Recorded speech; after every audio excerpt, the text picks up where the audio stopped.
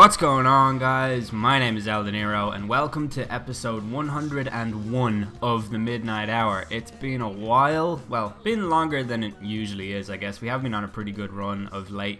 I did say at the end of episode 100 that was going to be the last one, and I must have scared a couple of you because I got some messages about that. But no, this is episode 101, and it was recorded about 10 days ago.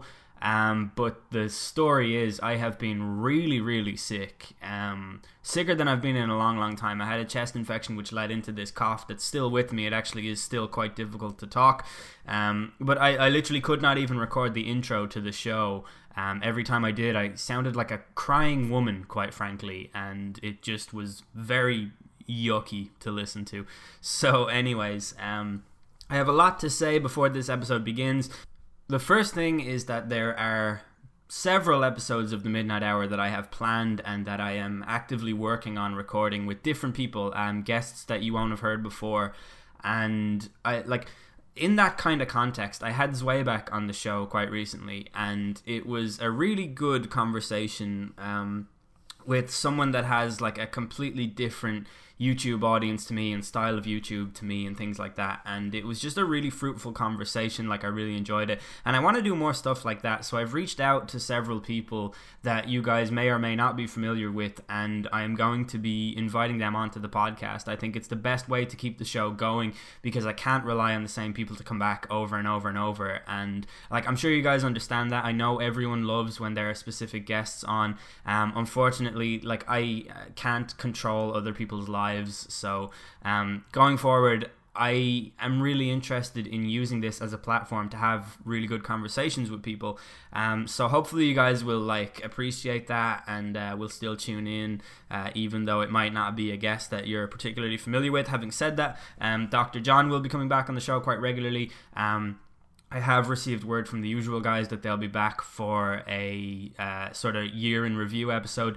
Don't quote me on that, don't hold me to that, because I actually have a super busy Christmas period coming up between work, and then there's some really good news in my family is that I now have twin cousins who were born like a couple of weeks ago, but they that side of my family is down south in this country, and I'll be going down there, so I just don't know how that's going to affect recording and things like that.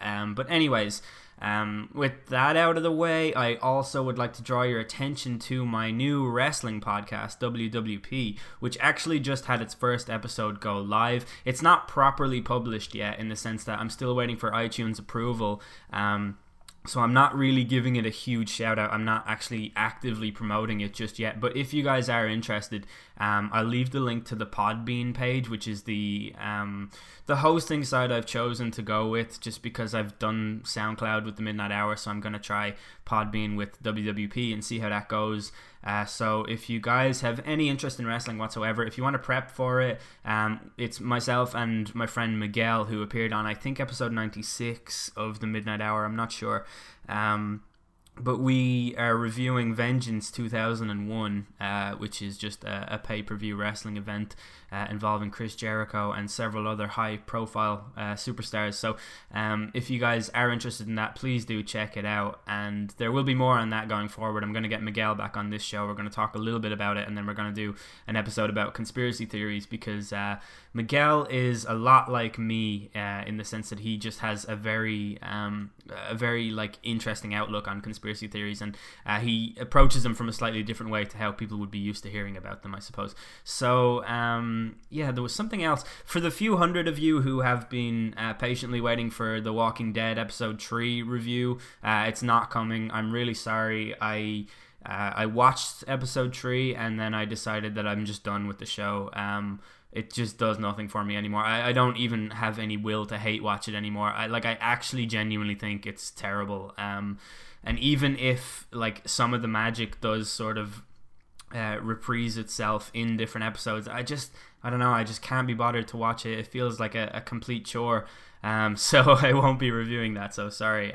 There's a very, very small audience for that anyway. I think it was like 300 people across all the platforms. So on top of that, I haven't gotten around to watching any of Stranger Things yet, apart from the first episode, so I don't know what I'll do about that. Maybe that would be better to have like a group review type thing. Also, Loosemore and Santiago will be popping back on the podcast to discuss Star Wars Episode 8. I have seen it once. I want to see it again. I have so much to say about it. Because just it's very busy. It's a very busy movie. A lot goes on in it, but I'm really, really, really excited to have those guys back, and hopefully you guys are too. So all of those things are very specific, like esoteric topics channeled towards different portions of the audience, and I respect that. So all of that stuff out of the way. Listen, this is episode 101. Michelle Mark, the Business Insider journalist, is back on the podcast to discuss the future of journalism with me, because I have several questions and several sort of thinking out loud moments. So I think this is a really, really good conversation. I'm going to leave some links in the description. So there's a thing I talk about in it. I talk about this article from The Atlantic, where they talk about this. It's like the portrait of an American neo-Nazi. It's a guy called Andrew Anglin, I think is his name, or Algan. I actually can't remember. That's terrible. But he's this like he's the guy. I think he founded the Daily Stormer, and he's like just a huge component of online neo-Nazism. I think like he's a white supremacist who I think is separate from the alt-right, but also has kind of influenced several of the tactics used by the alt-right online, particularly when it comes to just doing things for the lols and things like that. But The Atlantic did a really good piece on him, so I'm going to leave a link to that in the description because I think it's really good journalism. I'll also leave a link to the New York Times and their article about a white supremacist that attracted a lot of criticism. I personally didn't really see a place where the criticism was warranted, and I talk about that with Michelle. But if you guys are wondering, like, what the hell are you talking about? This is a thing that was relevant 2 weeks ago, but obviously the way that news cycles nowadays are basically 15 minutes long. You forget something and then you'll like never remember it again. It's like the reason that my 2017 year in review episode will be focused around movies and music is because that's the only thing that I can keep track of in a year anymore. I cannot keep track of news stories and things like that. Like, people are going to be like, oh, remember fidget spinners? And I'm going to be like, Jesus, yeah, completely forgot that they were a thing. So yeah, that's the conversation. There's something else just to explain to you guys. Michelle is technically Canadian, I guess, born to an Irish mother in Canada, but now lives in New York where she studied journalism. I can't remember too clearly, but I think there's a moment where that needs to be clarified in the conversation. So yeah, there you go. I hope you guys enjoy the episode. The song that opened the episode is Heavyweight by Our Lady Peace from their 2012 album Curve. It was the only way Michelle would agree to do the episode was if I used that song in the opening credits. So there you go. No, just kidding. I really, really like that song. It's definitely the standout track of the album for me, but it also marked an actual palpable return to form for Our Lady Peace, who had obviously 4 amazing albums when they started, and then they went a bit nah, and then in 2012 they came back with Curve, which was solid. So yeah, I also saw them live for the first time in 2012. I think this intro has been the longest one that I've done. But I listen to a lot of podcasts and they do lots of intros like this, and they even do things where they talk about their personal life and stuff that's going on. Like, I listened to WTF with Mark Maron, and like he'll talk for like 10 minutes at the start, and he'll be like, oh, what else is going on in my life, and he'll say loads of stuff, and I feel like I'd like to do that, but I don't know that there's an appetite for that. So I've kind of ventured into my personal life a little bit more than I usually would in this episode. So anyway, yeah, another thing is I'm just really bad at finishing the topic of discussion that I'm talking about at that exact moment. I can never end videos, I can never end intros. Fuck it, fade out into the episode. Please enjoy, leave a like, all of that stuff. I've been El Dinero, and I'll talk to you in like 40 seconds.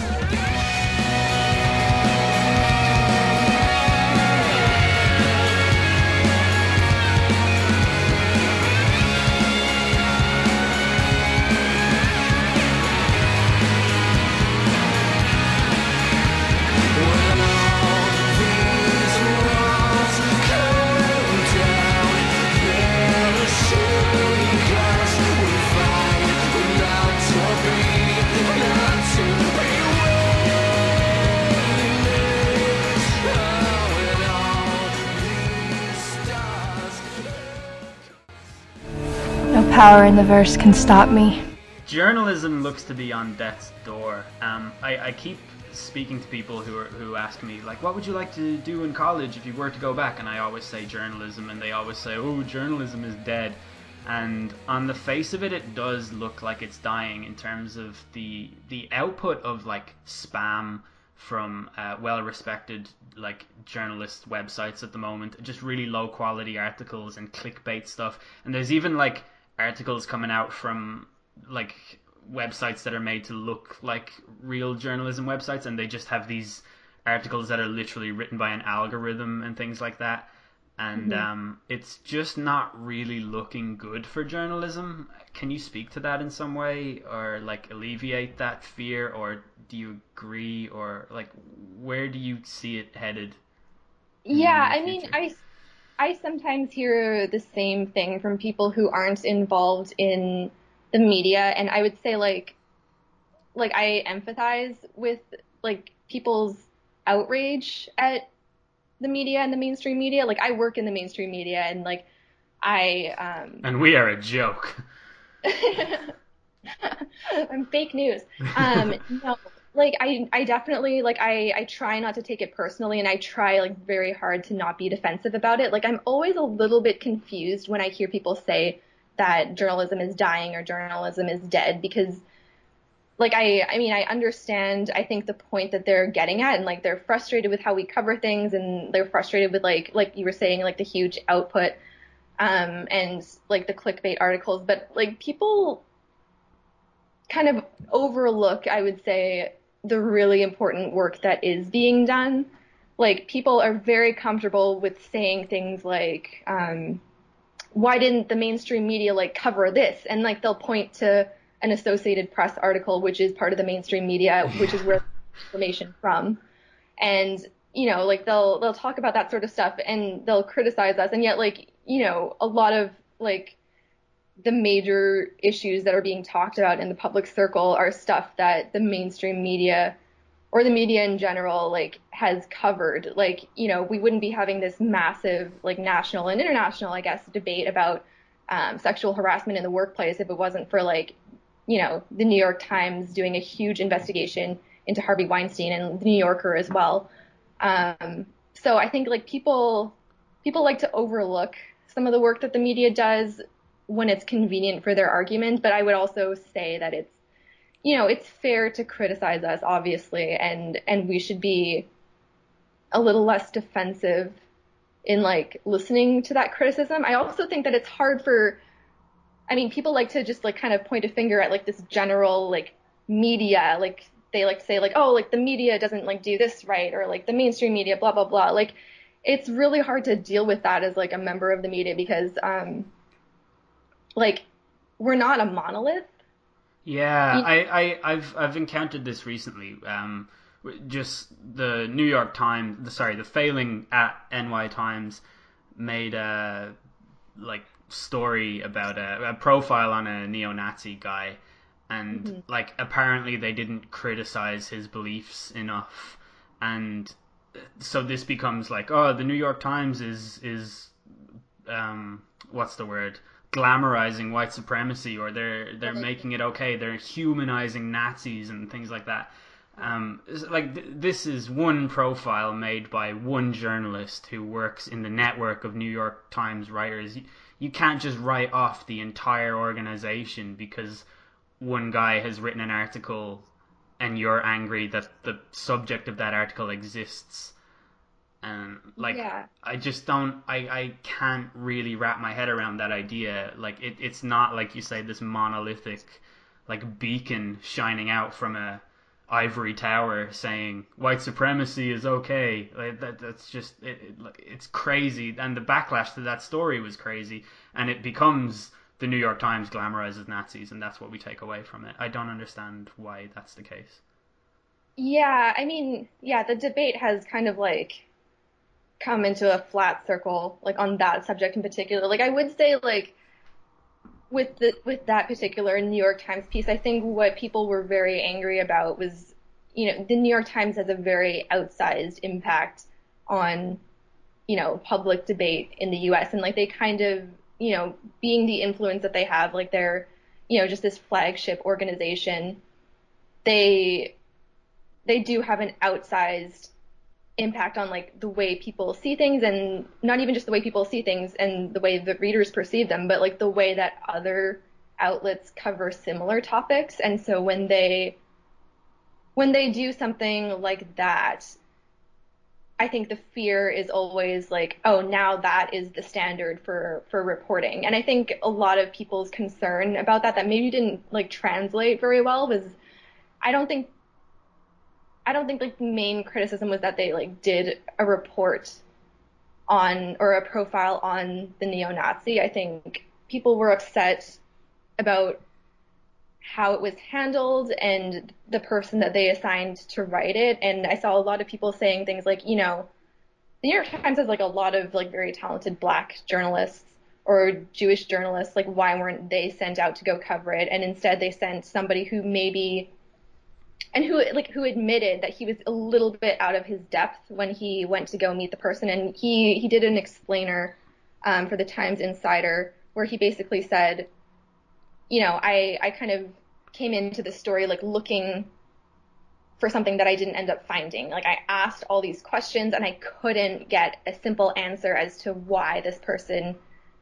how this person radicalized and why they hold the views that they held. And so I think, maybe wasn't the right person to write a profile like that. And like the outcome was like a piece that didn't really have much of a conclusion. And I think that's maybe like what people were angry about. Like it could have been handled so much better. Like there are a lot of examples of people profiling really dangerous kind of people. Like, like the whole outrage over like Rachel Dolezal. Yeah.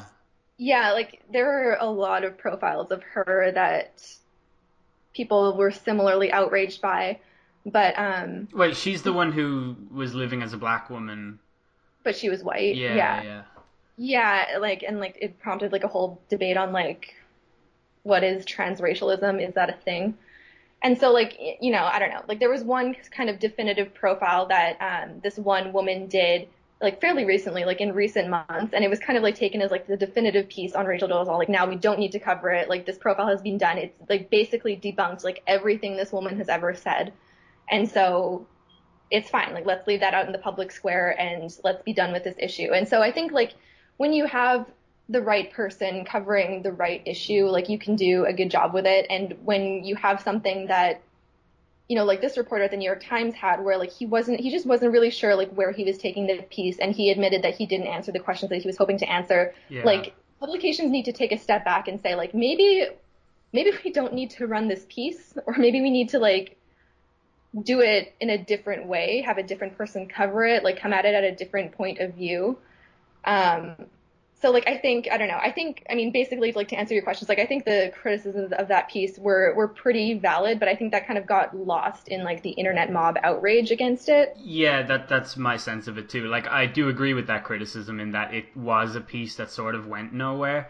But I feel like people who had that criticism are very much in the minority, and it's mostly people just writing off this entire organization based on this false pretense that it glamorizes white supremacists, which was just not the case. Like, I read the piece and it was like pretty bland, like nothing happened in it.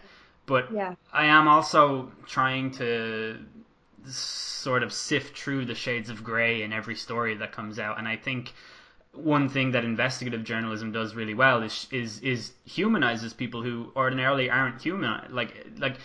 I'm a huge fan of Louis Theroux and John Ronson, and they've done investigations and deep dives into like weird subcultures that were previously demonized, and pulled out like really interesting things that are not just, well, these people are all freaks or whatever. And I think that's important to remember, that people are human, because if you don't recognize that, you'll never like be able to change their mind in any meaningful way.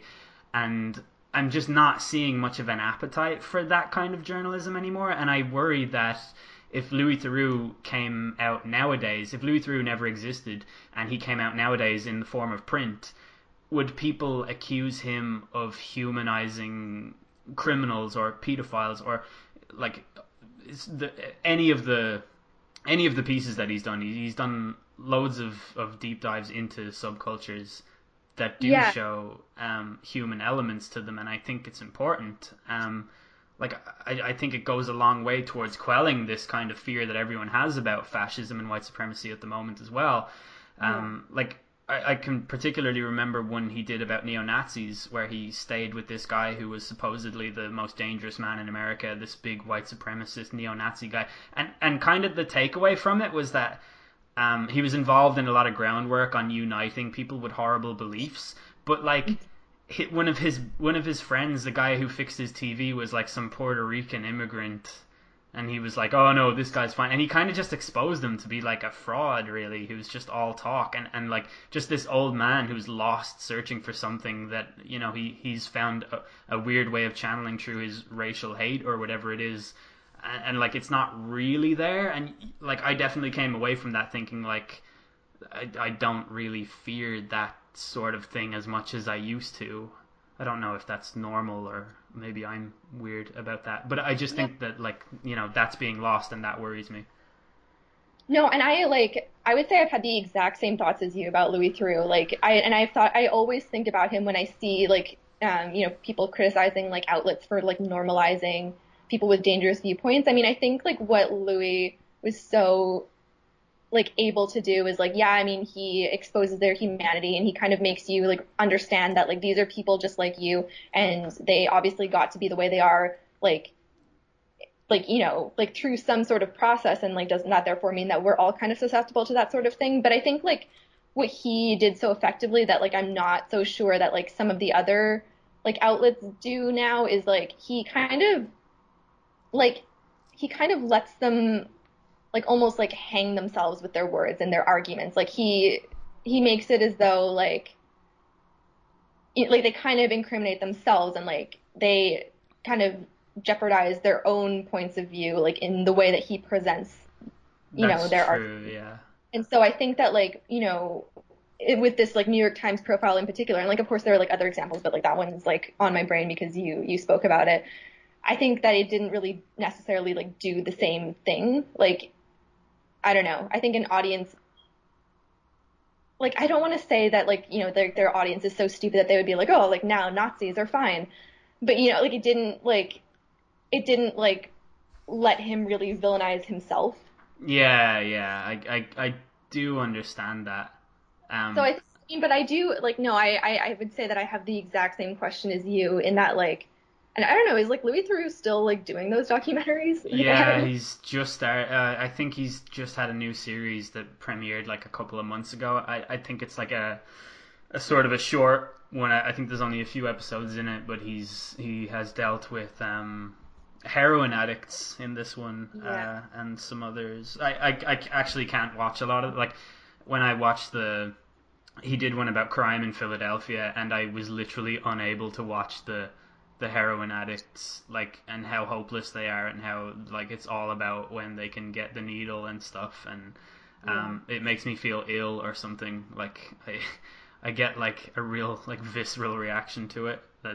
I actually can't watch a lot of his stuff, but I've watched like the neo-Nazi one, the anything that's not about people damaging their bodies, I guess I can watch. But Yeah, because I remember, and it was a few years ago when he did the neo-Nazi one. I remember also watching the one that he did on the Westboro Baptist Church. oh yeah, Like, yeah, it's definitely worth asking the question on whether like those would see like renewed scrutiny today. yeah, and I feel like it would. I've long been a devout like social justice warrior. Ultimately, like, for lack of a better term, like that is what I have been. And the further into that sort of movement I go, like the more bullshit I see, and the more just ridiculous reactions to things I'm noticing. And I hate like beating that drum of, the left is irredeemable, the left is eating their own, this is how the left will die, all of that stuff. Hmm. Because it's said much more articulately by people much smarter than me, but it's also just a thing that everybody has to say now. But like, it is really getting to a stage where even I, a lowly SJW, am seeing how this is kind of harmful to society in some way, and I think it ties into the death of journalism, or the supposed death of journalism, in a really weird way. Like, I don't know.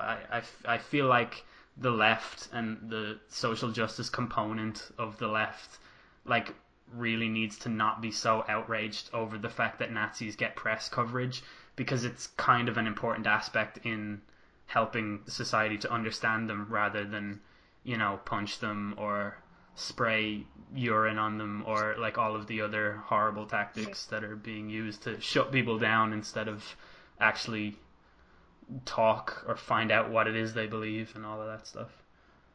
Yeah, I mean, yeah, that's definitely an issue that I think we all grapple with. I mean, it's obviously such an important thing to cover. I think, yeah, like the tone of the coverage is something that we have to really be aware of, and like who we send to cover these stories is really important. Like, I don't know, like I feel like I don't really have an answer as to the best way to do these sort of things. I mean, if I was an editor, like I feel like at this point, like I would almost want to have somebody like exclusively on like a beat of like white nationalism and like what that movement is doing right now. Like I would want someone to be like very embedded with like what, or very like, familiar with like what exactly like their ideology is. And so I think that you can't just send like, some report. And like the Times admitted, like when they wrote that other story, they admitted like, we sent like a very talented writer who's done a lot of other good, really great work for us, like down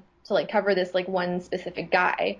And like, I don't know if that like really cuts it in this day and age. Like, I think, I mean, and when you look at, and when you do it like a close reading of that story, like there were so many unanswered questions about like, his ideology that weren't really interrogated. Like he didn't really, I mean, or at least if he did ask the questions, like it didn't really come across in like, in the final write-up.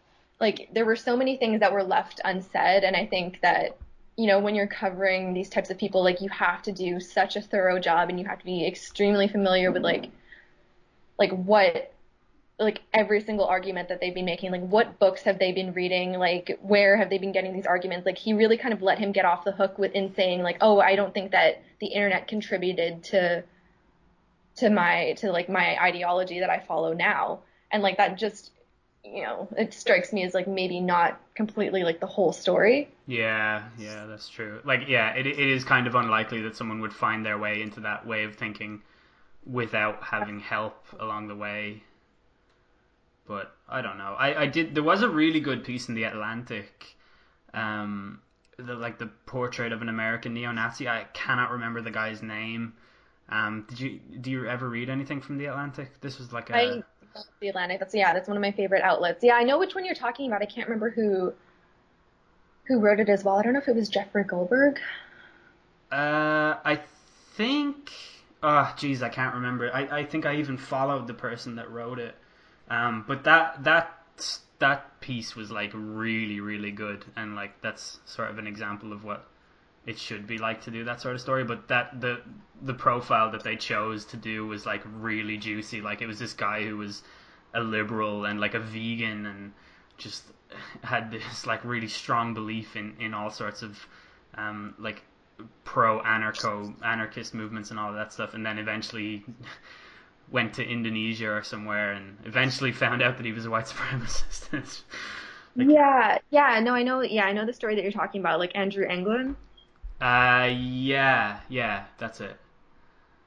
Yeah, that's the one. Yeah, it was just published like recently, wasn't it? Yeah, I read it in work. It was really entertaining, though. I was trying to think of a way that I could do like a podcast version of something like that, but then I don't know any neo-Nazis, so unfortunately gonna have to keep looking for that story. They're not super hard to find in this day and age, I suppose. I mean, I think that like what The Atlantic is able to do that maybe like a newspaper like the Times wasn't, was like devote like a ton of resources and time and space to like a like this. Like when you write for the Times, like according to like the people who work at the Times that I know, like you get like 2,000 words. Yeah, that's true. Yeah, and obviously just they have to have a much more a much quicker output and stuff like that. Like they probably don't get as much time to mine those stories and work on them by comparison. I don't know if that's true. I literally just made that up, but it sounds accurate enough. I mean, I think with this story, I'm trying to remember. I think like they gave him like they sent him down there and he spent a couple of weeks there. He also was like at the same time covering the stuff going on in Alabama with Roy Moore. Oh yeah. And so like I mean it wasn't his only assignment. I mean like the Times can send somebody down and like dedicate a lot of resources. Like they're a massive legacy outlet. But I'm not sure if that's what they did in this case. Mm-hmm. So I think, I mean, yeah, like he was working on other stuff. Like this wasn't his only assignment, and he did like I think he went back multiple times, or like he interviewed the guy like a whole lot of times and spent a lot of time with him. But like, yeah, I don't know if it was like, you know, like the right format for a story like this. I don't know if he was the right person to do it. I think there were like probably a lot of different things that could have been done with that sort of a story.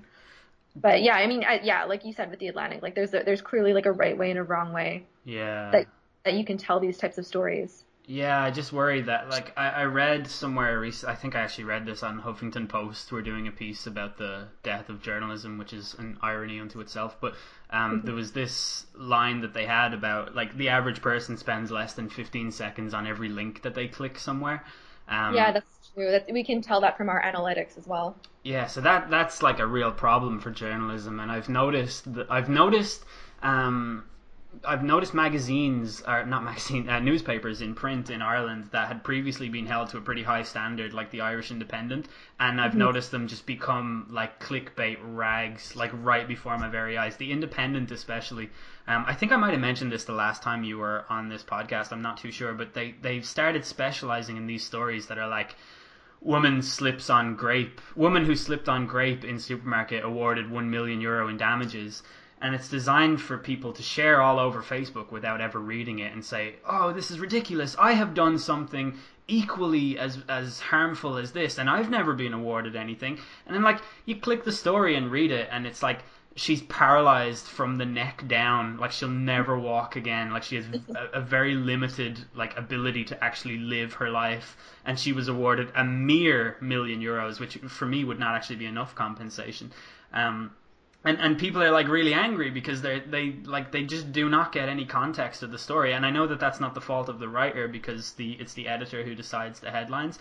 But the turn in this publication, going from someone that I used to kind of go to for news, particularly opinion pieces and things like that, and now it is just like a disgrace, for lack of a better word. Yeah. So. Yeah, I mean, I think like that it kind of hurts my heart to hear something like that because I mean newspapers like that, and like I'm not familiar with like the Irish newspaper scene, but I'm gonna like assume that it's like somewhat similar to like the situation in Canada right now with newspapers where like they are losing so much money. Really? They're barely able to keep themselves afloat, and like I don't really see, I mean, I don't know, I'm a little bit tuned out of like Canadian media. Like I don't think I've seen like any like insane like outrageous like clickbait stories that make me think like, oh, that's a dishonest way of covering it. But like, you know, like I think that a lot of those outlets are gravitating a lot more towards you know, search engine optimization and like how can we get more readers to our websites, because they're not making money. Like they're losing subscribers. Like people aren't buying newspapers anymore. And I mean, in Canada, we just had like, it was just like a couple of days ago where like two big Canadian media companies basically swapped like a whole bunch of like local daily newspapers that they owned and closed down like about 40 of them. Oh, wow. That's 40 daily newspapers, and some of them were those free dailies that like get handed out on the subway. Yeah. And like people like to make fun of those dailies because like they're usually written by like one or two people who spend like 2 seconds on each story, but like for a lot of people like that was the only way that they got their news. That was like the only outlet that was available to them, and now it's gone. And now like dozens or hundreds, I don't know how many people were employed by those newspapers when they went under, but like now all of those people are out of a job and like they're looking for more jobs. And it's just like, I mean, it's very sad. I mean, so I like I have to say like I kind of empathize with like the Independent for, trying to attract like a little bit of a bigger audience towards their website. Like I'm Yeah. not that's the case. I mean, like, headlines do have to be short. Like, and it's hard to squeeze context into like everything that you write. And like, I mean, I don't know. I'm not familiar with like how with their workflow or like how they frame things or how they tell their writers to frame things. But like, you know, like people are getting pretty desperate and I don't It's know if they, There's a really interesting thing that's happening to one of those free ones that they hand out on the subways in the UK called it's just called Metro, I think. yeah, we And have Canada too. I think it's the same company actually. oh, really? Because they've Yeah, become like a meta BuzzFeed at the moment, and like online, like their website is just I mean, this chaotic listicle collection with like yeah, really animated title. And like it's actually kind of interesting because I would have put the Metro around that standard anyway. Like and I'm not actually saying anything bad about BuzzFeed. Like BuzzFeed does produce some like good quality journalism, even though I don't yeah. really like to admit that because it's ridiculous. It's a place where you go to find 72 cats that you won't believe eat pizza and things like that. But seeing the Metro kind of adapt to the climate is sort of like inspirational in a really weird way. Like Yeah, someone yeah. in there has properly identified a problem and thought of a solution, and I cannot help but admire that, like that outlook that they've gone through. No, and that's absolutely what they did. And that's why you see like a lot of online like publications in the US. I don't know if it's the same like everywhere else, but like a lot of places here are like doing the pivot to video. Yeah, And it's not because like people like readers want video. Nobody likes video. Everybody hates it. I hate video. I like don't even log into Facebook anymore because it's nothing but like fucking video. Like and statistics show or like the data shows that like most people feel the same way. Like people aren't going to watch like, even a 2-minute video on a story when they could read it because it's so much faster to just read it. But like I find still, that insane. Like I the on Cracked, I used to absolutely love the website Cracked. I think the first 50 episodes of this podcast are basically just me regurgitating stuff I read on Cracked. But they do their podcast thing, and it'll come up on my Facebook suggested. It'll be like, uh, uh, whatever their title is, like 50 unbelievable movie scenes that were made up on the fly or whatever. And every single comment is someone saying, "Why is this a fucking podcast? Say in the thing that it's a podcast. I thought it was an article." And like, I'm just like, you would rather read something? Like, yeah, no, don't you? it's true. Don't you have a commute? Like, how do like audio is way better than like I don't I know. mean, no, I think people like they want something quick and like they want to just like I feel like it kind of gives you a little bit more control when you can like read something like because and I definitely would say that like I'm one of those people that sometimes only spends like 15 seconds on an article. Like I'll scan like the first few graphs and then like if there's something like in the headline that like I haven't like that hasn't been satisfied by the first few graphs, like I'll skim through the article and I'll read like the bottom few sentences to see if it's there. And like, that's how people like read their stuff. You can't do that with like video or audio. Like it's just Yeah, like, simpler to do it when you're reading. And so like data shows us that, and yet outlets pivot to video because that's where the ad dollars are. yeah, that's another thing. I did see a TED talk that was titled "We're creating a dystopia for clicks," to appease advertisers, basically, and like that is its own problem right there.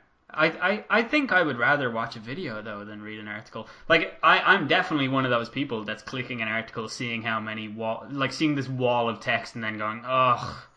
Yeah. And it's not because I am a lazy person. That just happens to be a happy coincidence. It's mostly because I'm like busy or I've got other stuff to do, and it's just I'm looking for a bite-sized chunk of Yeah. information that I can take in. Like I can't dedicate the time. But at the same time, I did read that piece in the Atlantic, and I've read a lot more things from that publication, and those are very wordy. So I don't know. I've talked myself into into it. No, like I think that no, like that opinion that you just expressed is like a perfect encapsulation of like how people consume news and media. Like people will spend the time absolutely on things that are worth it. And like they definitely want to do that. Like people are hungry for information. Like they love that stuff. And like that's why like magazines have like always been a thing. Hmm. But like at the same time, like, you know, when you're an online outlet, like especially an online outlet, like yeah, you really have to respect the reader's time. And so that's why, you know, like the one of the first things in journalism school that you learn is the inverted pyramid, where like you stack the information based not on like chronology or anything, but based on what is the absolute most important information, and then it goes down from there in order of importance. So you always have to say like, you know, like what is like the gist of the story. You have to say that right away because you know that people aren't going to be like sticking around for the most part beyond those first few paragraphs or the first few seconds of them opening the article. So like, I mean, those things, like, you know, people's, you know, desire to like get the crux of the story straight away, and people's also desire to like read a long form story about something that they maybe didn't understand or that they're really interested in, like those aren't like in conflict with each other. Like people have the capacity for both. It's just about kind of like what sort of publication like you're looking for and like what sort of audience you're serving. I mean, like The Atlantic, they know like that's their audience. They know that Yeah. speak to them for like deep analysis on, you know, things that like you can't just explain away in a few paragraphs. Whereas like, you know, some of the other outlets like BuzzFeed maybe, or like Vice, or, you know, anyone that's like doing a lot of like aggregation and like online work, like they know that like their readers like might be a little bit different. And so they have to get, you know, like they have to draw people in. They have to use like the little, I don't know, I wouldn't even say like clickbaity headline. Like to me, a clickbait headline is something that draws the reader's attention and then fails to deliver. Like I would say that like sometimes like outlets will go with very sensational headlines, Hmm. but like if the story kind of lives up to the headline, like I'm okay with the sensationalization as long as Yeah. you're not misrepresenting something. Like the anecdote that you gave about like the woman slipping on the grape, like that to me seems like a perfect example of clickbait, where you open the article and it's not what had been represented. Yeah, it's like tabloidy though. Like it completely demeans the medium itself. Like I can my favorite example of clickbait that I've ever seen was actually before the internet. It was back when Pope Francis, no, not Pope, Pope John Paul II had died, and I think it was Cardinal Ratzinger who took over. Took over. Is that what a pope does? A pope take whatever? Um, I he have no idea. he stepped in, I suppose, put on the Was Pope's hat, oh, and the sun is you know what the sun is, don't you? It's a giant ball of fire. No, oh, there's a tabloid in the UK called the Sun, and it's okay, yeah, I've heard of them. yeah. So they're like they're up there with the worst. And they had this like it's actually, it has to be admired for just the brazenness of it. And it was like church unsure on new pope, and this is something that in like Catholic Ireland you're like, whoa. So like you open the thing, you turn to page 6 or whatever the rest of the story is on, and it's like Charlotte Church says the new pope is not as good as the old pope, and that's the story. It's just like, Oh my God. that is genius. Like whichever journalist had the idea to be like, let's find out what Charlotte Church thinks, and then we'll run that story. Like it's brilliant. Like well done for coming up with that story. But yeah, so basically, the Independent has now lowered themselves to that standard, and I cannot think of anything other than that level of journalism when I see independent articles now, because they're just Yeah. like they're defacing their brand, and they're, if journalism is dead, the Independent is hell bent on desecrating its grave, and it's just horrible. Yeah, I mean that's a real shame. I mean, I'm definitely not familiar at all with that publication, but like I mean, I just have to say that I kind of like I feel for them because they might be in like really dire straits financially and like losing a lot of readers, and like that doesn't obviously justify Yeah. like pushing like terrible articles or whatever, but like it sucks that like an article like that, and this kind of goes back to like what we were saying at the beginning of the podcast, like that, people could look at one article and have their faith in like the publication just completely destroyed when the publication might also be doing a lot of like really great local That's work. true, and I may very well be guilty of doing that. And you said that you were annoyed by that. So Yeah, well, there you go. I am a hypocrite. since a chance. I mean, I don't know, like definitely like they should be called out for bad articles that they run or like, dishonest things that they do, like 100%. But like, yeah, no, I mean, it's hard for me to like see people like just like throw away like, all their good faith in a publication because of like, one bad writer or like one bad story. I mean, I remember actually like I was just talking with our aunt Una like in Boston because I went there for Thanksgiving. Yeah. Like she is one of those people who like, and she lives in, oh wait, did I already say she lives in Boston? Yeah. Yeah. So she like her and I always had this argument like every time I come over, and like I don't really follow through because like I don't want her to get mad at me because she gets like really like ferocious. But, Really? well, I mean, like I've never really like disagreed with her because I'm like too scared. I don't know. My mom just always tells me like don't like get into anything with Una, like you'll be sorry.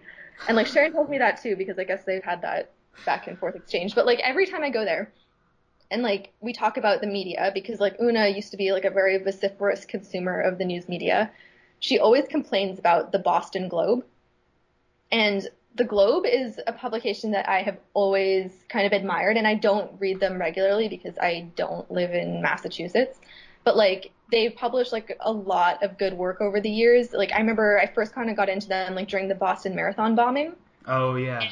They did really great work on that, like such great work. And then obviously like they were the subject of that movie Spotlight, where like, they had that huge investigation into the Catholic Church and like the priests' abusive children. Yeah. And I mean, I think it's like indisputable that they're, like a generally trusted outlet that has done extremely good work in the past and continues to do good work on other things. But Una like has not read them since like the early 1990s, and she refuses to because she says that they're anti-Irish. And like, so I'm not like, the thing is like, I mean, maybe I don't know, like I don't read them enough. I haven't really read what they've said about Irish people. But like my sense is that she is one of those people who, like a lot of people in Canada, saw one column maybe that they didn't like and instantly wrote off the entire publication and all of the good work that they do. There's this trope that I'm constantly talking about. It's kind of hard for people to understand, but there's a thing called an Irish mammy, and it's a mother who's Irish and just has a very weird and warped perception of the world and how things work in the world. Oh my gosh, is that a thing? Because like my mom, that's what I would use to like describe my mom and also Una. Yeah, and So it's an Irish thing. That's where it comes from. I am pretty sure it is. Yeah, it's extremely unique. Like they get this one idea in their heads, and like whether or not it's an accurate representation of what's going on, they will stick to that idea and apply it to yeah. a single situation. It stems from this. I'm very familiar with the science behind it, and it's basically that when a woman gives birth to a kid, I don't know why it has to be in Ireland, maybe it's a cultural thing, but once that process has happened, the mother's priorities are all about keeping the kid safe, and as a result of that means no more consumption of media of any kind, like complete ignorance to the arts, and anything that is produced after the day of the kid's birth that is nullified, has absolutely no substantial value for society whatsoever, and it's overrated compared to whatever the biggest star when they were growing up is. It kind of just builds on that. That's sort of like the base level of the process. But as a result of that, they just get a lot more stubborn in all of their opinions, and when you try and argue those opinions with facts, you're met with even more stubbornness and yes. Yeah. So okay, well, so like maybe this is like specific to like our family or to like Irish women rather than like, a greater lesson that could be applied to like media consumers. But like I think it is, I don't know, I think it is like a valuable lesson because this also happened like in Canada as well. Like a whole lot of people got very upset about this one Globe and Mail column one time, or like something that the editorial board had written about a candidate. I think it was when Justin Trudeau was running for prime minister, and the Globe and Mail endorsed not the conservative candidate, but the Conservative Party, basically, and said Justin Trudeau is not ready to be prime minister, but neither is the current conservative candidate. So the Conservative Party should like just nominate somebody else to be its leader. And it was just a very strange editorial, and a whole lot of people got very angry, and people responded to that anger by canceling their subscriptions to the Globe and Mail. And like that sort of damage is just so like upsetting to me, because you have basically financially harmed a publication that does extremely valuable work for one editorial. Yeah, it also, that exact thing sort of feeds into the shades of grey thing I mentioned earlier. Like, this is like a huge part of the way I see the world at the moment, is that I understand that people can believe the earth is flat but also be really intelligent, because like nothing follows a narrative structure like a movie. And just because a person has a discrepancy or a flaw, or just because a person commits some kind of misdemeanor, like, doesn't immediately write them off. And I guess I never actually thought about applying that to journalism as well. But I should also add that my distrust or disdain for The Independent started a long time ago with one of their columnists called Kevin Myers, who I believe just writes controversial things for the sake of it. Like, he said some very controversial things about suicide and the fact that people who commit suicide are glorifying depression in some way. And he said some really horrible things about families with single parents.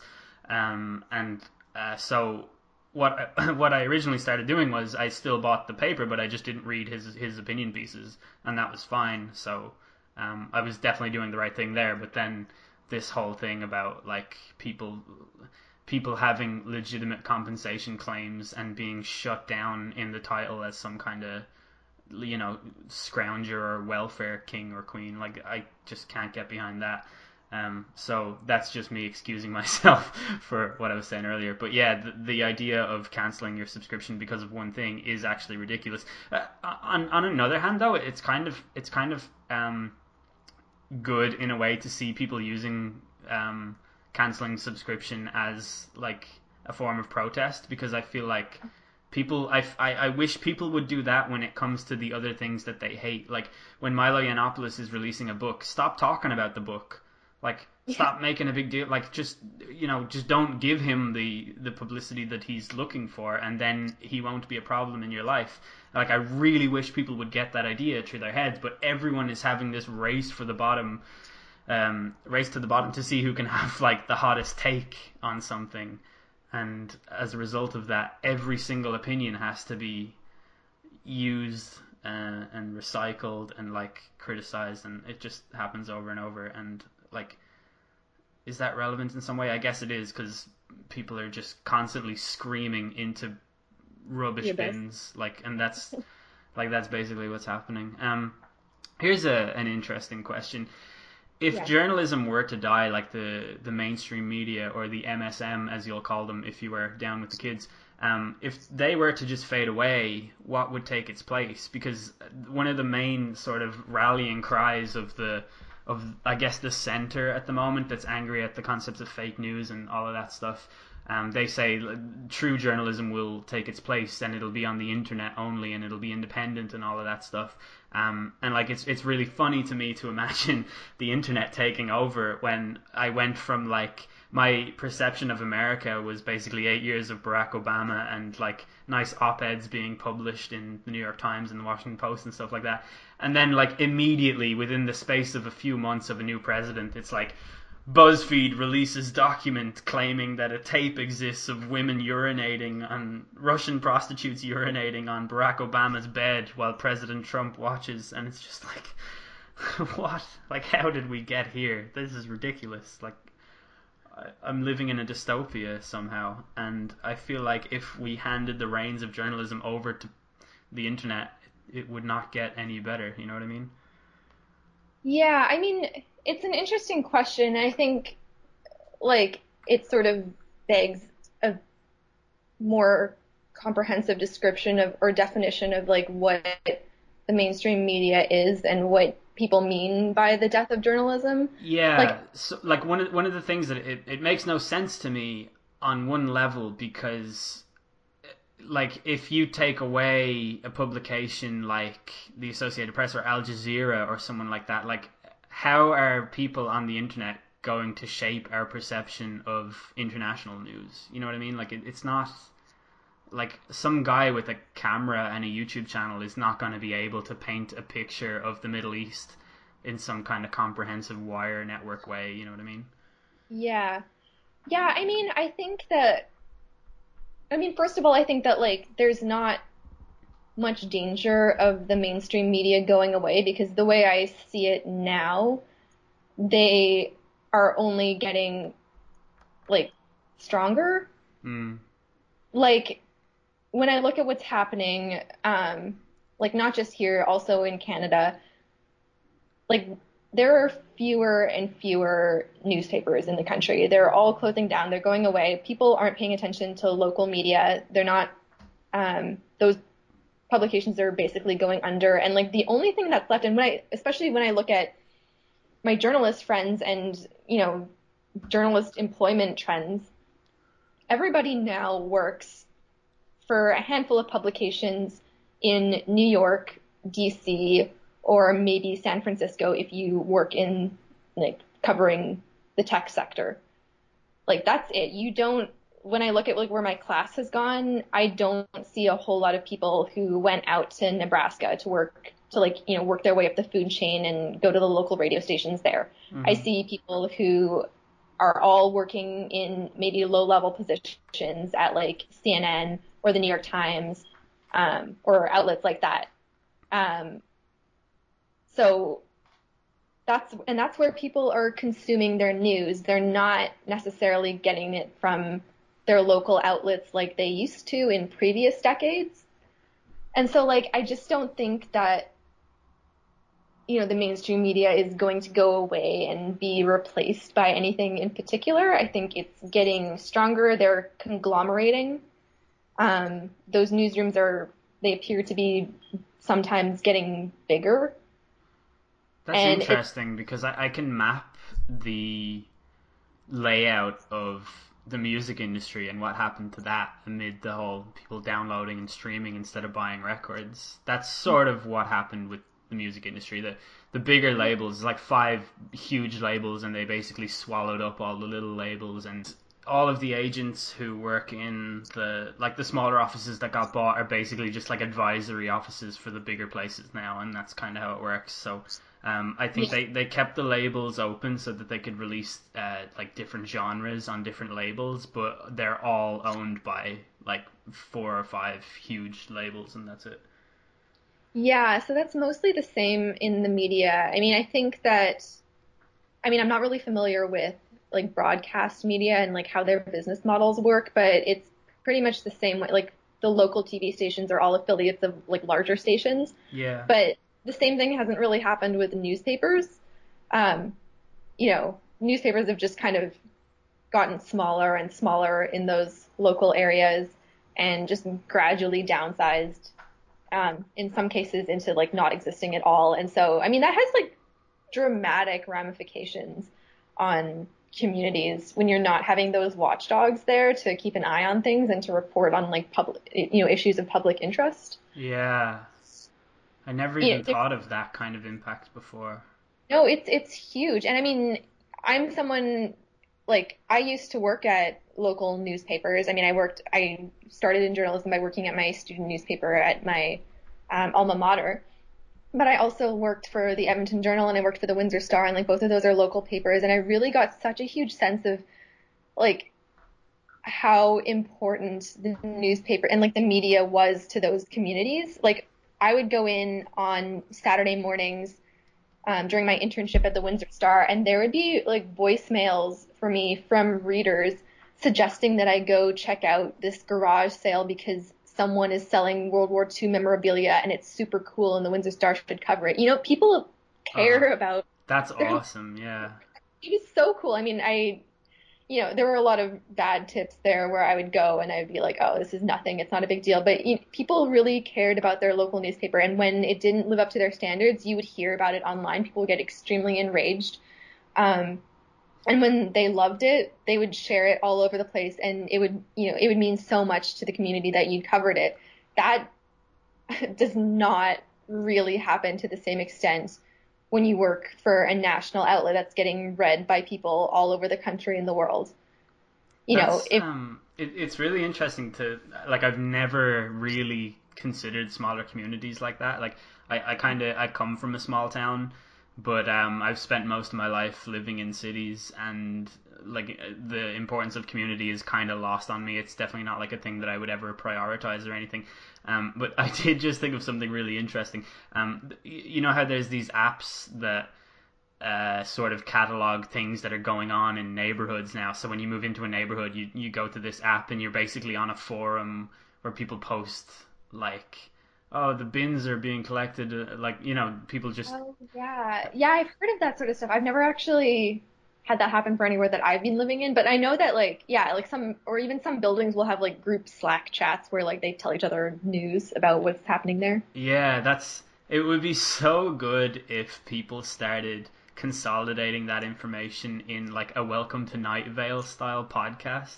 And that was how people started to get their news locally. It's just like Yeah. weird goings on at the schoolhouse tonight as local man, like, I don't know, whatever, but like that would be a cool step for independent reporting, I No, guess. it would. I mean, and there's a lot of value in having properly trained journalists investigating local goings on. I mean, when you don't have people covering town halls or city councils, that greatly degenerates the public debate, and it's just upsetting. I don't know. It upsets me to see like the demise of local media. So yeah, when I hear people like complain about the demise of the mainstream media, I'm like, well, at least like there's still a media. Yeah. Like, a lot of smaller communities they don't have anything resembling that sort of coverage. Well, what do you make of the basically dismissal of the media as fake news? Because the first time you came on the podcast, I was sort of displaying my capacity to be a visionary because I titled it "The Rise of Fake News," and then And like, then fake news turned into a huge thing just a couple months later. yeah, I don't feel like I've gotten enough credit for that from the No, I don't mainstream think media. you have. Like, Yeah. I literally titled the thing "Fake News," and then like about a month later, the world was awash with And fake fake news news. in their headlines, and Trump coins the term fake news. It's like, motherfucker, I was saying that like, I yeah. know. Yeah, no, I think about that all the time. Like I'm like, remember when this wasn't a thing that proliferated our lives in every single way? Um, Yeah. So this is like I see we can like this. follow up on that because I feel like it was a very preliminary conversation that we had about what is fake news and like what are we sort of seeing in these early stages, and then now everyone knows exactly what we were talking about. Yeah, and I have noticed that the people who bemoan the existence of fake news are very comfortable sharing topics from those publications as long as they Yeah. agree with their point. And I think that kind of sums it up for me. Like, to dismiss an entire corporation as fake news, like fake news, like it's annoying, but like to do that is just so disingenuous, and it's clearly the result of like an ideologue moment, like a moment of partisanship, and not, Yeah, it is. clarity. I think I also, I've learned to not really feel so attacked when people scream about fake news. I mean, sometimes if I've written an article that somebody disagrees with, I get an email in my inbox or like a Twitter DM being like, "You are fake news," or like, something to that effect. And Jesus. I, I mean, I don't feel like defensive when I get that sort of stuff. I just feel sort of upset at um the way that we as the media kind of educate people about like what news is and how it's created. Like I think there is such, and I think I like maybe talked about this briefly in our last podcast, but media literacy among the general population is shockingly, disturbingly low. People don't understand, even people who consume a lot of media, like our aunt Una, um, don't have any media literacy at all. And so they're really unable to tell when something is fake. And so that kind of allows people to take advantage of the label fake news and apply it to institutions like the New York Times, because they don't understand how stories are reported. And like, I don't even really like know how to fix that. Like, I think it really is something that almost has to be taught in schools. Like, people need to understand how news is created in order to like distinguish what is real and what isn't. And then, publications need to be more transparent about how they report stories, and they need to be so much more transparent about how they correct stories if they get it wrong. Yeah, I think like the New York Times basically apologized for the quality of their journalism in the wake of Trump's like election, and there is definitely some kernel of truth in the fake news like attacks from the center and people on the right. And like even Trump's like ridiculous assertion that people citing unknown sources don't exist, Mm-hmm. and things like that. Like I think there's a kernel of truth in that too. Like I do feel like people on CNN, like there's one journalist on CNN that appears on like one of their talk shows or whatever, and cites her sources on Capitol Hill and has been doing it for like over a year, and it's Mm-hmm. pretty obvious that she's making it up as she goes along, like to suit her narrative, and like that does definitely happen in. I mean, it kind of has to happen to a degree, but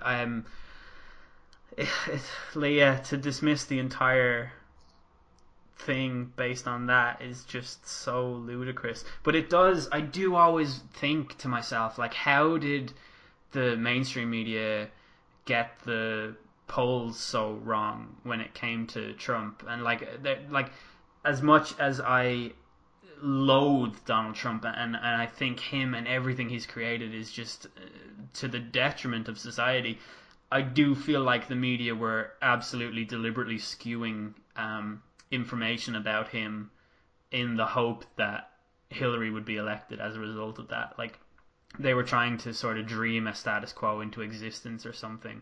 I don't know if I'm right. That's really just a gut feeling that I have. But when you see a major publication giving him a 7% chance at winning, like like that is ridiculous. Like there's bad polling data, and then there's like, come on, like. Yeah, I mean, so like I don't want to get too into the polling debate because like I am not a statistician and it's a really complicated subject. What I will say is I think that outlets who did give, I think like 538 in the New York Times who and the Huffington Post who like gave him such low odds at winning, like when you look at the data, I mean, I'm trying to think of like how it was explained to me. Like it's actually so complicated. Like I don't subscribe to the idea that anyone deliberately skewed the polls to make it look as though Trump had zero chance at winning. I think that there were a lot of factors that went into the polling that made it seem that way, and that the media didn't do a really good job of describing.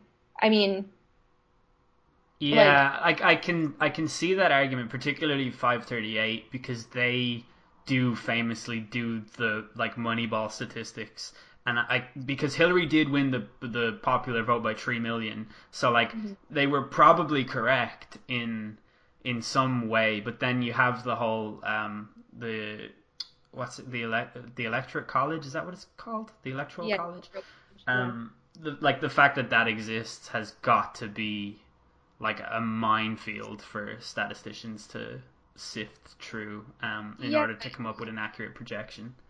and I mean, he didn't really. I mean, oh, it's so hard to explain. Like, I don't want to like It's explain fine. Like, it correctly and like botch it, but it's. I mean, it's just not that complicated. I mean, he did win by like a significant amount of electoral votes, but it was all in states where he had like a slight edge. Like, I think if his I think like the general like gist that I've gotten when you look at the numbers is that like if 85,000 people across several states had voted differently, like that would have dramatically influenced the electoral votes that he got. So it came down to a very small population of people that voted the way they did because of various circumstances, like Hillary Clinton didn't visit Wisconsin, or because of like the, last minute Comey announcements about the investigation into her emails. And so like, he'll say like, what did he get? Like 305 electoral votes, and you need 270 to win.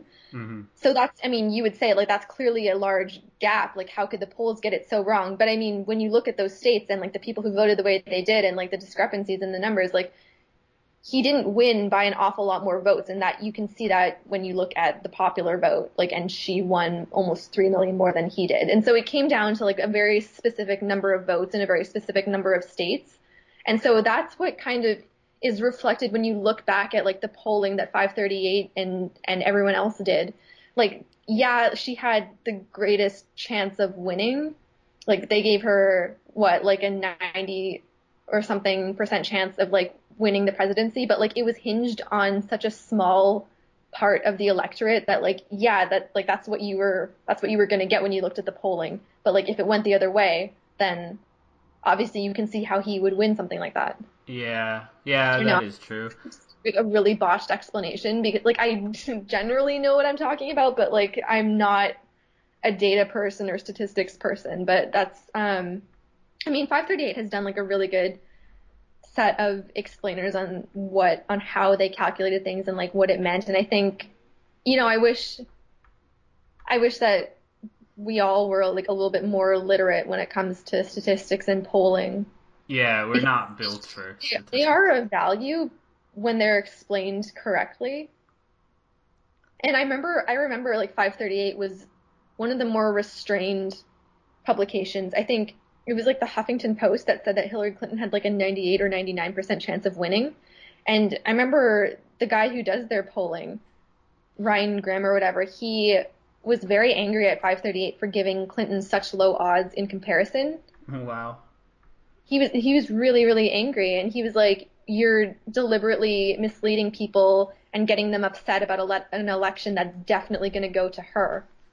And then, you had like Nate Silver coming out and explaining like this is so wrong. Like there is definitely a sizable chance that he could win. Obviously the election looks far more in her favor, but there's still a sizable chance. And like to say that we're capitalizing that in order to get more viewers is just so false and insulting and disingenuous. Like I remember this whole debate because like I had to write a story about it. Oh But yeah. like, yeah, I mean it's just yeah, I mean basically when it comes down to it, like polling is complicated. I think like yeah, the media did not do a good job of explaining exactly how complicated it was. And that's what happens when you kind of distill the debate down into like a horse race, like here's who's up and who's down today and what effect this particular incident had on the polls. And yeah, we didn't, I mean, like I don't think that it means that polls should be dismissed and not covered, but it clearly demands a reevaluation in how we understand polling. And it makes me, like, as a news consumer,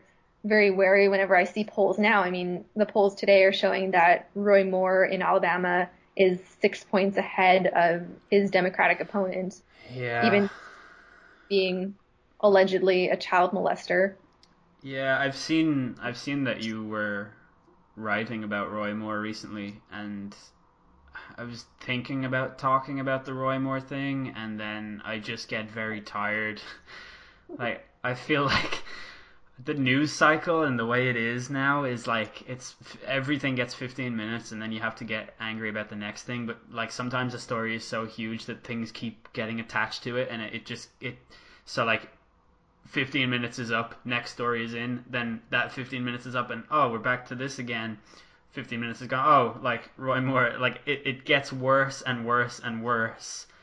Yeah. And the only result is that his apologists just get louder and louder, and Yeah. you end up with this picture of a world where people would rather have a statutory rapist who groomed kids, who's banned from a certain shopping center because of his like behavior, they'd rather have that than a Democrat, and then it just Yeah. like that is not actually the real world. Like, those are the words of a few insane people. But the more I read this story, the more I exhale. Like, I must have lost like a stone in weight from just going, fucking hell. Like, it just never ends, and I just cannot believe that this is the world. And yeah, it's just, I can't deal. Do you give him a good chance of winning, or? I mean, personally, I think it's going to be close. I think, um, like I mean, and I know I just said that we should still like look at polling and take that into consideration and stuff. I do like wonder about some of the polls, like not their methodology. Like I think that, you know, a lot of the polling that's being done like are conducted by serious outlets who have good resources and do these things properly. But like I'm not entirely sure that people are like being honest when they're answering pollsters' questions. Like there is, and this came up even in the presidential election, um, when it was a question on, you know, are people telling the truth they're when they're answering questions on who they're going to vote for? Because it might have been like embarrassing for some people in their perspectives to tell a pollster, yes, I'm going to vote for Donald Trump, and they might have said instead like, no, I'm not going to vote at all, or like, you know, I haven't decided yet, or something like that. So I wonder if something like this is going on. Like I have seen like some theories raised that like people maybe aren't answering the pollsters' questions correctly because they're ashamed of voting for a Democrat. I've seen some articles where they've interviewed. No, I've seen articles where like people have gone and interviewed Republican women in Alabama who intend to vote for the Democrat for like in some cases the first time in their lives, but they're so ashamed of casting a vote for a Democrat that they won't even tell their husbands, or they won't, you know, talk about it in public, or like they won't give their name to the journalist that they're being interviewed by. And That reminds me of like when I have friends over and I can't let them see my YouTube history, or they'll learn that I listen to a Coldplay song. you listen to a Coldplay song, Matt? Don't panic. It's a good song. It might be their only good song, but Which one? it's called Don't Panic. That's the name of it. It's the one that Oh, goes like, "We live in a beautiful world." It was one of their first. yeah. Okay, I remember that one. Yeah, Yeah. no, I thought you were telling me to not panic. Yeah, well, also that. No, it is really weird that you listen to a Coldplay song. It's, I mean, I don't feel good. It's it's No, it's it's okay. I also listen to some Coldplay songs too. It's fine. it's like how I would feel if I had a cigarette. Like, it's just terrible. Like, you know that it's bad for you. Like, yeah, just I mean, that's pretty much a perfect analogy, to be honest. It gives you cancer anyway. Yeah. No, but I also think like I want to highlight how interesting it is that I am talking to you, an Irish person in Ireland, about a Senate race in Alabama, and you know every single twist and turn of the story. Yeah, I that think is like. that really shows media conglomeration, to be honest. As I mean, you're getting that information from national and international outlets that have been covering this entire saga, and you're so familiar with it, even though it has zero effect on your life. Yeah, it's a good thing and a bad thing. Like, I truly think it's a terrible thing that everyone is talking about politics all the time, and specifically American politics. Like, Yeah. basically, like, Irish politics is the most boring thing ever, and like, we have just avoided having to have a Christmas general election in this country, and to be honest, I know very little about the details. People talk to me about Irish politics, and like, I don't even know. I spend like all of my time involved in American society and culture, and so do most of my friends, and all of our conversations are about American politics and things, and it's ridiculous. Like, so it's amazing, but it's also terrible because we just should not be talking about politics. Like, you shouldn't ever have to speak about politics. It should just be something that goes on. Like, you know, it should be a system that works, and therefore it doesn't warrant conversation. Like, I truly believe all of this, the spotlight being on politics all the time, and people analyzing every single thing, like, it will be to the detriment of society. Like, I don't know. I don't know how I get there, but it is just so bad to me that all we can ever talk about is like the guy drinking the water like in the and like and I hate that people focus on that, but like my God, when I saw him drink that water, I got so fucking angry. Who drinks like that? Or the time that he looked at the eclipse without his fucking safety glasses on. Like you can't count on this guy to do fucking anything. It's I don't know. It's like infuriating in a really weird way. It's having such a weird effect on the world. The Yeah, I mean, the globalification of news or whatever. yeah, I mean, I would like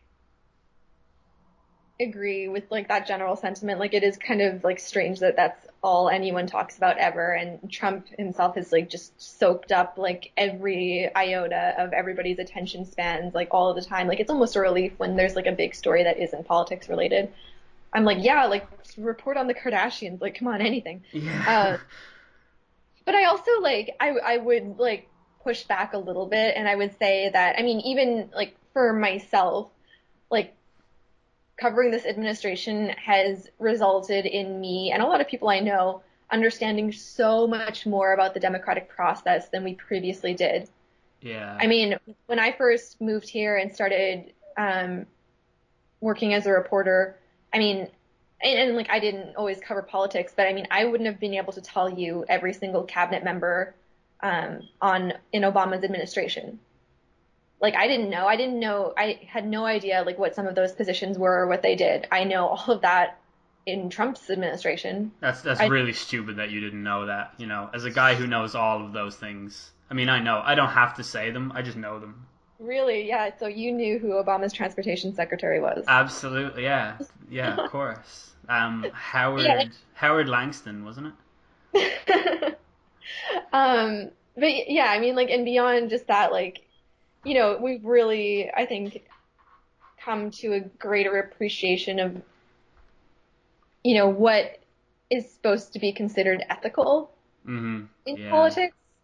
Like, I never really paid much attention to it before, but like, you know, even knowing that there's like, you know, an office that like is specifically tasked with like giving ethics advice to the presidential administration, like, you know, that's something that people are paying attention to now. Like we pay attention when like the former ethics chief like goes on a Twitter rant about Donald Trump. Like that's a thing that like people are a lot more in tuned into now. So I Yeah. mean, I don't know. I mean, yeah, there's definitely a downside. Like nobody can ever talk about anything other than Donald Trump. But at the same time, like I think it's worth recognizing at least that maybe people have like a better understanding of the political process, and a whole lot more people are involved in activism as a result of it. So I think it's a more, I don't know, maybe it is a more slightly educated population that we have now when it comes to like politics and democracy. Yeah, it certainly is. I mean, it's weird that you know about a Senate race, you know? It's annoying though. I wish I didn't know. Like the reason that I know is a terrible reason to know about anything. Yeah. Like I should not know that the guy who like he, he like rode in on a horse with a cowboy hat and Oh a yeah, the Interior Secretary. Yeah. you know like I should not know this. Like this is something I should learn about from watching a Coen Brothers movie. Like it's too far. We've gone too far. And like another thing is like a lot of people say it's really healthy to have a society that questions everything. Like it isn't. It's actually really unhealthy because now like not only do I have to, you know, converse with people and their ideology, I have to converse with people who think that the earth is flat because they question fucking everything and everything is a reason why someone is hiding some secret and there's this major conspiratorial movement going on. Yeah. Like it's just weird and I don't know, so something about it just feels really weird. I think there's plenty about the government, just general people in power, like are, you know, historically it's been proven that people abuse power. Like there are definitely conspiracies happening within the government, but like you have like people who have legitimate voices on shows like 60 Minutes and stuff like that talking about Pizzagate and like, it's just bizarre and unprecedented, and access to as much objective truth as there has ever been in the history of the planet has somehow led to the concept of truth being bastardized and weaponized, and it's just not looking good in some weird way. Like, everybody has the belief that the world is going to end. Like, there's pretty much nobody that has a positive outlook on the future anymore. Like, it's like we're all like dressed in this really weird irony. Like, I don't know, everybody feels like we are in the prelude to a post-apocalyptic TV show, and that's like, I don't know, it's just really, really odd to me what's happening right now. Yeah. No, I would agree. I think for me, it kind of comes back to like being literate about the consumption of media and news and just information in general. I mean, when people don't understand like how something gets reported or like why something is considered like historical fact, like that does open the floodgate into, their ignorance being exploited. Yeah. Like, So, I don't know, it's depressing. yeah, it's like the world is now operating on the same model as the X Factor show, where it's like, before you get to the serious people with actual talent, you first have to go through these people who have like mental disorders, and they've been told that they're great up to that point so that they can get them on TV to laugh at them. Like, that's what's Yeah. happening, except instead of everyone laughing at them, people are like, there are some interesting theories about the flat Earth. Oh my gosh, that's like such a good analogy. Yeah, yeah, it's really weird. Do you want to end on something completely unrelated to what we've been talking about? Yeah, what should we end on? So there's this thing that I was reading this morning in the news of this guy in Miami who was hospitalized. He was like unconscious, and he had a history of like really bad health problems and high blood alcohol level. Yeah. And he had no like identification, like no family. They had basically nothing on this guy except for the words tattooed to his chest: "Do Do not not. resuscitate." Yes, so interesting, hey? Yeah, it's really, really, really weird. I was reading about it, and they consulted with the ethics board, and they decided to honor the words in his tattoo. Well, I think I read the Washington Post's write-up of that story. I think they had originally agreed not to honor it because they didn't have his medical paperwork straight away, and then eventually a social worker was able to find his proper paperwork that had the DNR on it, and Ah, then okay. we didn't resuscitate him. Yeah, because the idea was that and I guess it's conventional medical ethics to not take an uncertain course of action if it's completely irreversible. And Yeah, so they said there are too many uncertain factors here. We don't know why this person got this tattoo. And so it's best not to, take a course of action that you can't undo. And so I think what they did was they they hooked him up to they gave him an IV, they gave him water. They didn't um, do anything with his heart or anything. They basically tried to buy themselves some time until they could find his actual paperwork, and then eventually they did, and they didn't resuscitate him, and now he's dead. But that was a really crazy case. yeah. Like, the tattoo actually did have significance because it pointed them in the direction of the actual "do not resuscitate" order. Yeah. I guess, but it's you can tell from looking at the tattoo if the picture circulating online is from the actual case, that's a tattoo that he's gotten quite recently. Yeah, and I think it also had his signature on it too. Oh yeah, that must be the bit that's blurred out on the. Yeah, yeah, it is. So I mean, if I was I don't know anything about, medical anything, but if I was a doctor and I saw that, that would kind of give me a little bit of credence. But I think they still wanted to be extremely cautious because you don't want to honor something that could potentially just be the product of someone's wild drunken rage. Stag night or something. Oh my God. Oh my god, Yeah. that's like the greatest thing you could do to your enemy is get him drunk and tattoo "do not resuscitate" on his chest.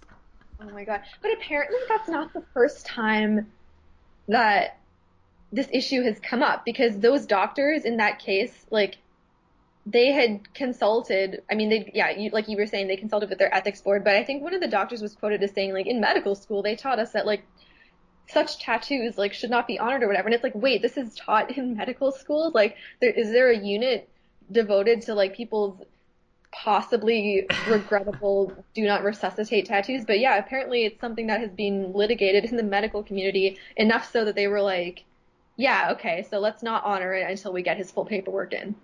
Yeah, it's an interesting sort of question because on Twitter, the like popular way of tweeting is to really emphasize all of your negative thoughts, no matter how fleeting they may be. So like I think pretty much everybody at some point in life has thought to themselves, I don't want to live on this planet anymore. It's when you read like Roy Moore's story after, and you know, you've read about Trump calling the North Korea guy fat and like all of that stuff, and you just think like, God, this is terrible. And even if that's just for a split second, if you have a Twitter account, you tweet that shit for numbers, and it works like every time. So like you have an entire platform that like there's like a fairly substantial segment of Twitter is pretty much operated on by that principle of emphasize the negativity for likes because people understand your headspace at the time. It's like Yeah. if you had like a person that had a tattoo saying "Do not resuscitate," and then you looked at their phone and it was tweet after tweet after tweet about how they didn't want to live on this planet anymore, and then like you follow that instruction and don't resuscitate them, but it turns out like they were really happy and in a really good place. It's just that their Twitter brand was so on point that it killed them or Yes. something. I Yeah. actually have thought about that before. Like I've thought, because I don't, I mean, you know that I don't tweet, but I fave a lot of other tweets, and usually the tweets that I fave are just like very, like tweets with very dark humor. Yeah. And so I always worry, what if I die in some sort of freak accident and somebody goes through all my Twitter faves and thinks that it was on purpose? Yeah. Like this is definitely something that I've thought about multiple times where I'm like, maybe I should like tweet or not tweet, but like fave something that isn't about death and how I want to die. No, you need to just tweet that exact sentiment and then fave it. Yeah. Yeah, because it's yeah, I mean, most people could read it on